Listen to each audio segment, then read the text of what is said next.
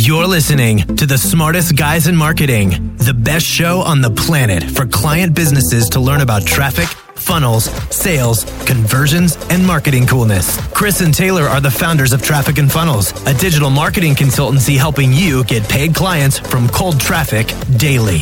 Now, here are your hosts, Chris and Taylor. When I was younger and when I was earlier in my career, I had this idea that, I would look up to these gurus and I would look up to the people who had the businesses that I wanted. And I had this idea that, man, once you get there, the low points, I don't know why I thought this, but I just had this idea that once you get successful, the low points either go away or maybe they're just not as bad. And I'm here to tell you that the bigger you get and the more successful you get, the more prominent you get, typically the lower the low points are, but the higher the high points are. It averages out. And I've been under the impression for a long time, you guys have heard me talk about this forever, that whenever you go through an up level or an upgrade, you're going to get hit with resistance. You're going to get hit with turbulence. You're going to get hit with all of the shit that does not want you to succeed. And it's just the way it is. It's always been this way. You study old business titans, Rockefeller and the Commodore Vanderbilt and Abe Lincoln and any of the modern era, Jeff Bezos and Elon Musk, they all go through the same thing where they get battered anytime they try to go to a new level. Elon Musk is one of my favorite CEOs right now, and I own Tesla stock, and I keep buying more of it because he's such a phenomenal CEO. So I think this was back in Q1 or the beginning of Q2, where they basically had it was Q2, and he was reporting on Q1, and he was talking about the losses that Tesla faced, and it was staggering for Q1 because they're buying all these parts, they're buying the labor, they're trying to put these cars out, and they can't get the cars out fast enough. I'm talking about the Model 3, and the company during this time is losing something like $6,000 per minute. $6,000 a minute. Staggering losses in Q1. What happens to the stock? The stock tanks, and Elon loses, $5.5 billion in his net worth because his net worth is tied to the stock. Bad shit. Just crazy stuff. Anytime that you're like, man, my business is so hard. Man, my life is so hard. Man, I don't know how I'm going to make it. What you really ought to do is study some of the guys who are at a different level than you are. Notice the things that they fight through, and it puts your stuff in perspective. This is why I love reading biographies. I love reading biographies because you can read the Elon Musk biography. You can read the Everything Store about Bezos. You can read in, I think it was 97 or 98 when Amazon is just starting to pick up steam. And Bezos doesn't know how to be a CEO. He doesn't know how to run a company. And so he ends up running off his best engineers. Literally, in a weekend, Bezos loses all of his engineers. And the worst part about it is they go work at Google, who is a competitor with Amazon at this point. See, Google and Amazon they still do, but they used to be fierce competitors. And Bezos lost all of his good people. Anytime you're going through something, you can probably look at somebody else who has it worse than you are. And let me tell you, there's some good perspective that comes from that. But anyways, I've been under the impression for a long time that when you go to the next level, you face resistance and you get beat up. But here's what I've learned in the last, I would say, 2 or 3 weeks. And I've learned this from a series of events that I'm going to talk to you about today. And it's going to encourage you and challenge you and hopefully make your life better. What I've learned is that almost every time you level up, it's not one beatdown that you have to face. It's actually two unique, separate, different struggles that the entrepreneur goes through to reach into new levels. And the reason I say that is this. Obviously, the first battle is the battle just to escape velocity and get to the next level. How many of you have been through this time when you said, I'm going to do more, I'm going to earn more, I'm going to serve more, and all of a sudden, your whole life falls apart? How many of you have been through that? It's natural. It's a science. It's going to happen every single time. But then once you get through that fight and you get through that battle, here's the interesting thing. There's a second battle that takes place. And if you're not ready for it, it'll kick you back to the previous level and it will downgrade you and you'll have to fight both of them again. Battle number one is the battle to earn. It's the battle to earn. This is what we talk about in the training. This is what I've shared with you stories on. It's a battle to earn. It's a battle to show that you are worthy of getting to the next level. We talked about this. You've got to become the have. You've got to be first and have second. This is that first battle, and it's so important because if you don't show yourself worthy of having what you want, you will not have it. But the second battle is what I call the battle to keep it. You get to the next level, you fight, you show that you're worthy, and you show that you earn it, and then you've got to chase out the wolves. Because that land that you fought for is not just going to stay yours if you do not build up the citadel, reinforce the perimeter, and fight the battle to keep it. There's a story about Alexander the Great when he was taking over and he was in his conquest to basically devour the worlds. At one point he had conquered, it was something like 70 or 80% of the known world at the time. And he was taking over a certain continent, and what they expected him to do was take the military and just take as many cities as possible, because that would have been the fastest way. And every single other conquest that he had gone on, he was a brutal, ruthless, ferocious, and very, very quick champion of the battle. And he would go in and he would take a city and he would move on to the next one. And in this particular conquest, he changed the game. In fact, I believe it was Robert Greene. If you get Robert Greene and you pick up the book, Strategies of War, he talks about this master strategy, or grand strategy is what he calls it. And he tells a story. This is where I'm pulling the story from, of Alexander the Great. And I don't know all the details because, you don't need to know all the details. You just need to know enough to get by, right? Famous last words. No, but for real. In this particular conquest, what he ended up doing is the king of the particular kingdom that Alexander was taking over, his advisors had prepared this person that Alexander, he's going to come in, he's going to fight quick and dirty, and he's going to get out. And what Alexander the Great ended up doing is he ended up taking his time. He ended up taking his time, and he would visit the port cities. He would let his army chill out, and he would win the people slowly but surely. He would say, look, if you come over and become part of my empire, I'll let you keep your own religion. I'll let you keep your own governance. All you have to do is pay a small tax. And he slowly creeped his way up this peninsula, visiting the port cities and taking his time, going very slowly. And in hindsight, what Robert Greene breaks down is that if he would have taken this particular kingdom and added this to his empire, there's no way he would have been able to feed the people. He wouldn't have been able to take over the governance of all the people. He would have won the war and then simultaneously lost the land back to the same people he won it from, because he didn't have an army big enough to maintain the front and defend the perimeter. Alexander the Great was a brilliant strategist, and he understood this. And so what he did is he chose to go slower than maximum speed. We call that optimum speed, because the end goal is not just to win and then lose it in the remaining couple weeks. The end goal is to hang on to the grounds that you take. What good does it do you if you fight and you fight and you fight and you win only to let your limiting mindset and not understanding the whole picture drag you back down to the level that you were at previously? But in April, we fought the battle to earn this next level that we wanted to play at.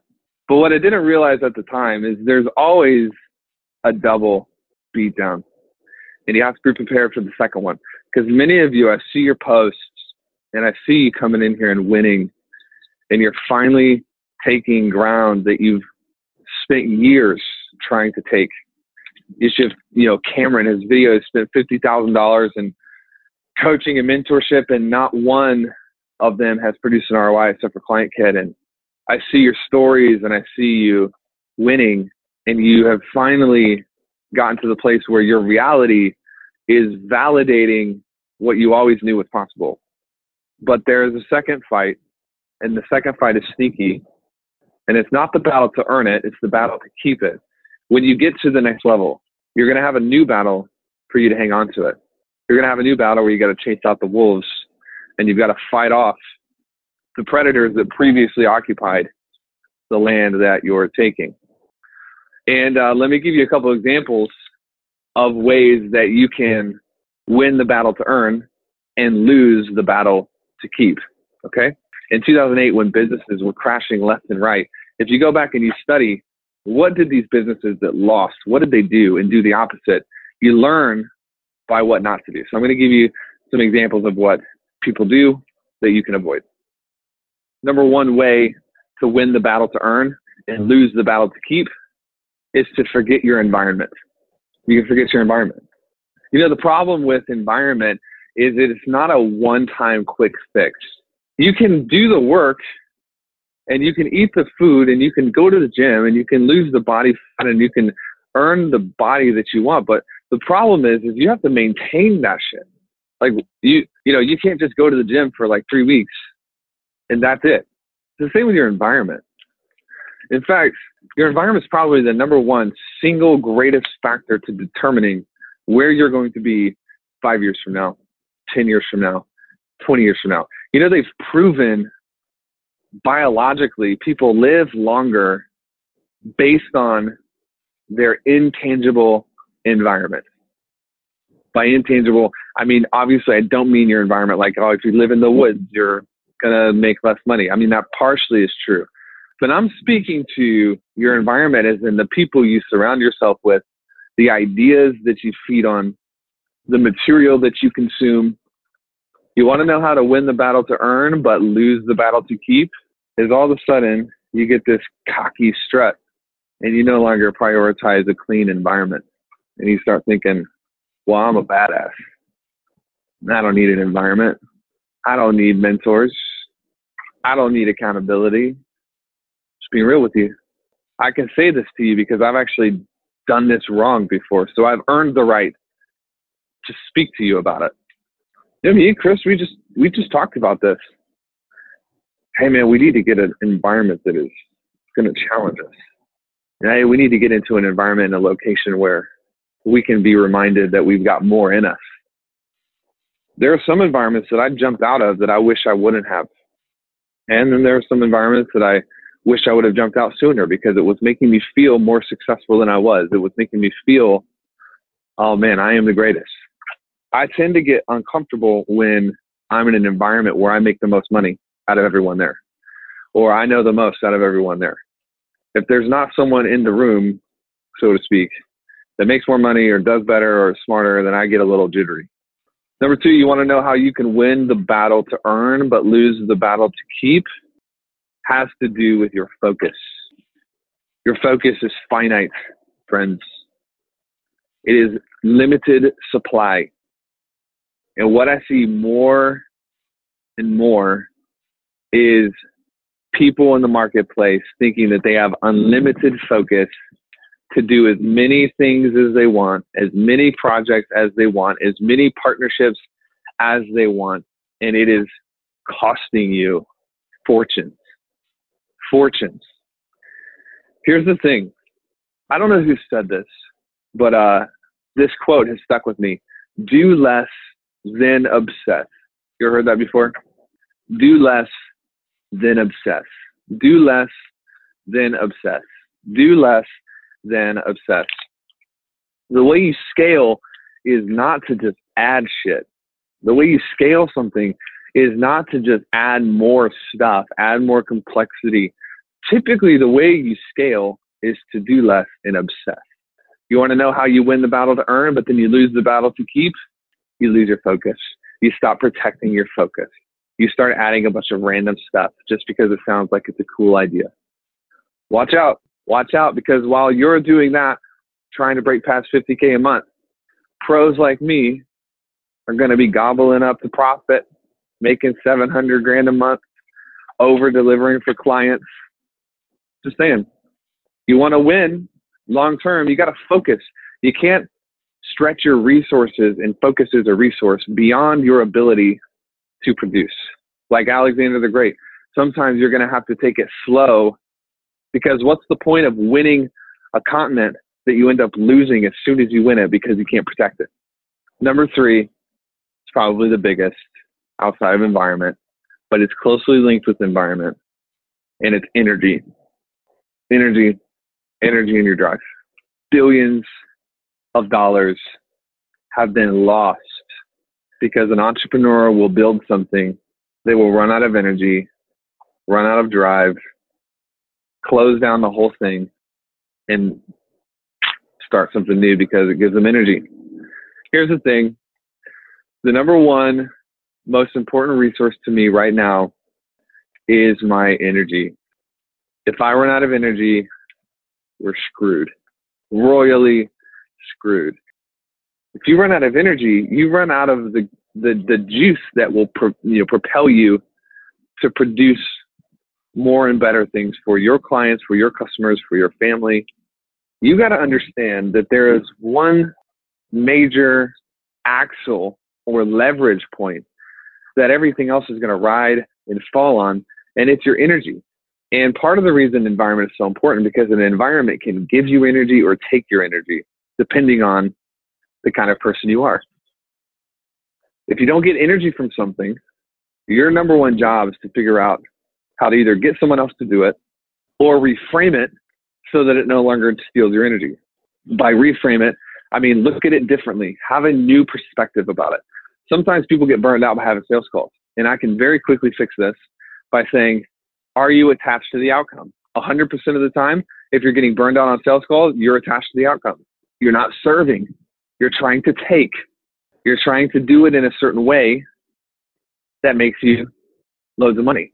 And I can hear people that are, especially that are new, that haven't been around my philosophy for a while, kind of scratching their heads like, isn't that the point of a sales call? No, it is not.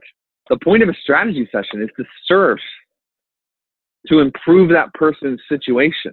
And sometimes the way you improve that person's situation is to take them as a client. You see? But sometimes it's not. And the main goal of a strategy call or a call with a client or a call with a prospect is to serve and to improve that person's situation, to offer them a way out. This is what I mean by reframe. If you hate writing copy, you got to reframe so it gives you energy. Reframe writing copy. This is an opportunity for me to leave value that's going to improve somebody, whether I meet them or not. And oftentimes the thing about energy too is energy tends to increase with your skill level or perceived skill level in a certain topic. You know, there's a good chance that if you hate sales calls or strategy sessions, you suck at strategy sessions. That's probably why you hate them. It's too real. Just being too brutal right now, but I'm just trying to help somebody. Some of you might hate writing copy, and it's because you're not very good at writing copy. Here's the thing that I want to leave you with, is always be aware and cognizant of your energy.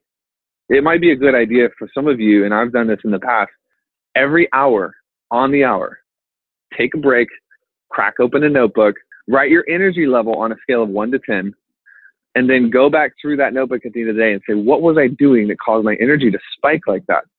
And what you may find is patterns. You know, you may say, every time I write an organic post, my energy is like a 9 out of 10. But then every time I look at comments and stuff, my energy is like a 2 out of 10. Man, that's a trend. Pay attention to that. That means you should spend more time writing posts and less time looking at the comments. You see what I'm saying? You see what I'm doing here? Is track yourself, become self-aware enough to know this is improving my energy or this is draining my energy. And when you do the right stuff, the right results always have a way of catching up to you. It's not just about winning the first battle. It's about being able to fight the second battle to keep it. And guess what happens if you show up to that second battle out of breath, bleeding out, you're going to lose the battle. Which is why energy is so important. Number one, environment. Environment's going to allow you not only to fight and prove that you earn it, that you're worthy of it, but it's going to show that you deserve to keep it. Number two, your focus. Protect it. Don't dilute it. Don't be out buying a million courses, and monitor your energy so you know, hey, whenever I hit a rough spot, I just need to do this and my energy bumps back up.